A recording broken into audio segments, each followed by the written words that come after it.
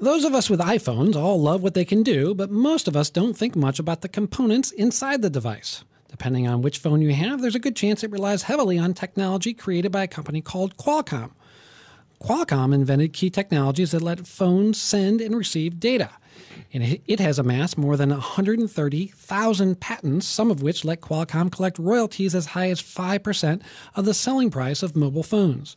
That adds up to billions of dollars from better-known companies like Apple. It's big money, and it has led to a high-stakes worldwide legal battle between Qualcomm and Apple. The fight is the subject of a story in the upcoming edition of Bloomberg Business Week. And here with us to talk about it is Max Chafkin, who's one of the reporters who wrote that story. Max, thanks for being here. Thanks for having me.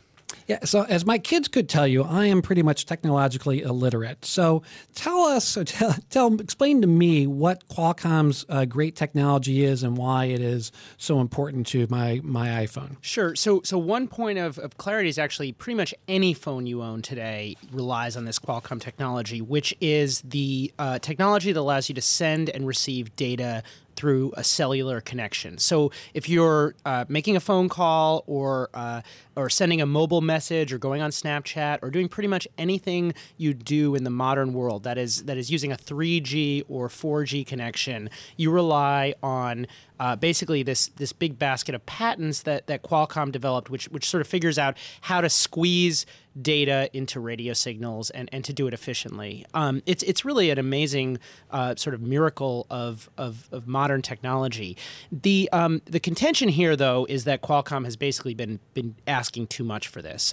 They charge a flat royalty on the price of every handset that's sold around the world, and Apple and it appears maybe there may be a couple other companies joining them has basically said enough's enough, and they're fighting this big legal battle. Yeah, so walk me through the relationship between Apple and Qualcomm. In your story, you talk about how they a little while back had a deal, but I guess that deal may be breaking down. So what's kind of ingenious, or maybe depending on your perspective, diabolical with Qualcomm's business model is they do two things. One is they have the patents, and the other is they manufacture the chips that are used in many phones. But they're not the only manufacturer of chips. They're just the manufacturer of the best chips, basically.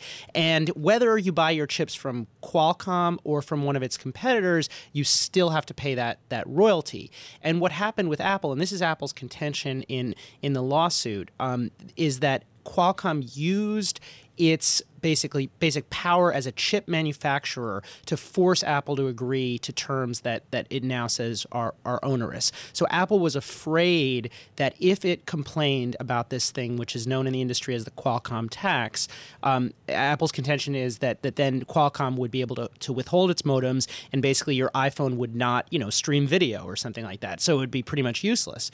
And the thing that changed, and this is Ian King and I, my co-writer, reported, is basically that Apple got a second supplier. Apple convinced Intel to invest some money to make a competing modem, which is now in some iPhones, but not all iPhones. And it was that sort of buying power that allowed Apple to turn around and now start negotiating harder, which led to this dispute.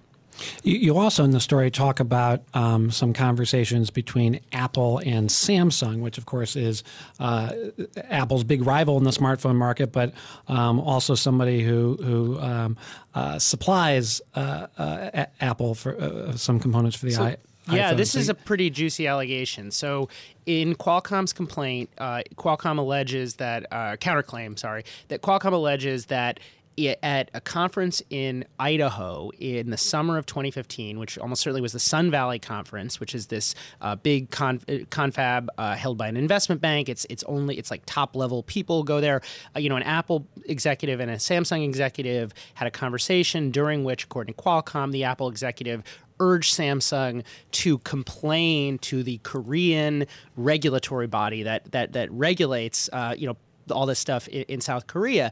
Now, this is particularly juicy and a little, and as we say in the story, kind of explosive because, of course, Samsung's de facto CEO Jay Lee, was convicted of bribing the president, and as part of this whole inquiry, one of the commissioners on that group stepped down. So it's not clear that anything inappropriate happened. CEOs talk all the time. On the other hand, Qualcomm is kind of saying that Apple basically went around the world and sort of whispered in the ears of regulators and got a bunch of these regulators, including in South Korea and also in the U.S. There's also regulatory inquiries in the EU and in Taiwan to basically go after Qualcomm. So they're alleging this kind of vast international conspiracy. Apple, of course, says that's crazy. The reason the regulators are looking into this is because what you're doing is wrong. So we've alluded to lawsuits and we talked about regulators. What are the big legal cases that are out there that people should be watching? So in this dispute, there's sort of two key things going on. One is there's a lawsuit in Southern California in a federal court in San Diego where Apple and Qualcomm have sued one another. I should say three suits. So there's that. And then there is an FTC complaint in Northern California. This is the federal government looking into Qualcomm's pricing. That complaint dropped at almost the exact same time that Apple brought its stuff. And the sort of really interesting one is this complaint in the ITC, which is the U.S. government group that's sort of supposed to protect American businesses. Qualcomm sort of countersued Apple and is basically trying to prevent the import of iPhones that are made without Qualcomm chips. And that ruling is supposed to happen, by I think September 2018, so sometime soon. And the thought is that could create some leverage that Qualcomm might be able to use to negotiate a settlement. Basically, Qualcomm wants to settle this thing. Apple says, we want to go to trial. Is that because Apple has more resources? What's sort of behind the motivations of either side? So, if you talk to Apple, they say the reason we want to try this is because it's all about fairness.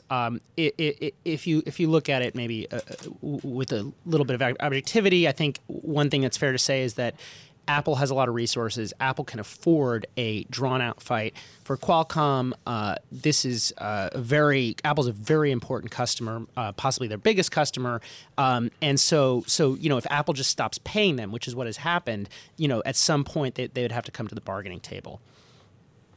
I want to thank Max Chafkin. He's a reporter for Bloomberg Businessweek talking about the brewing legal fight between Apple and Qualcomm over smartphones. Thanks very much for joining us here on Bloomberg Law.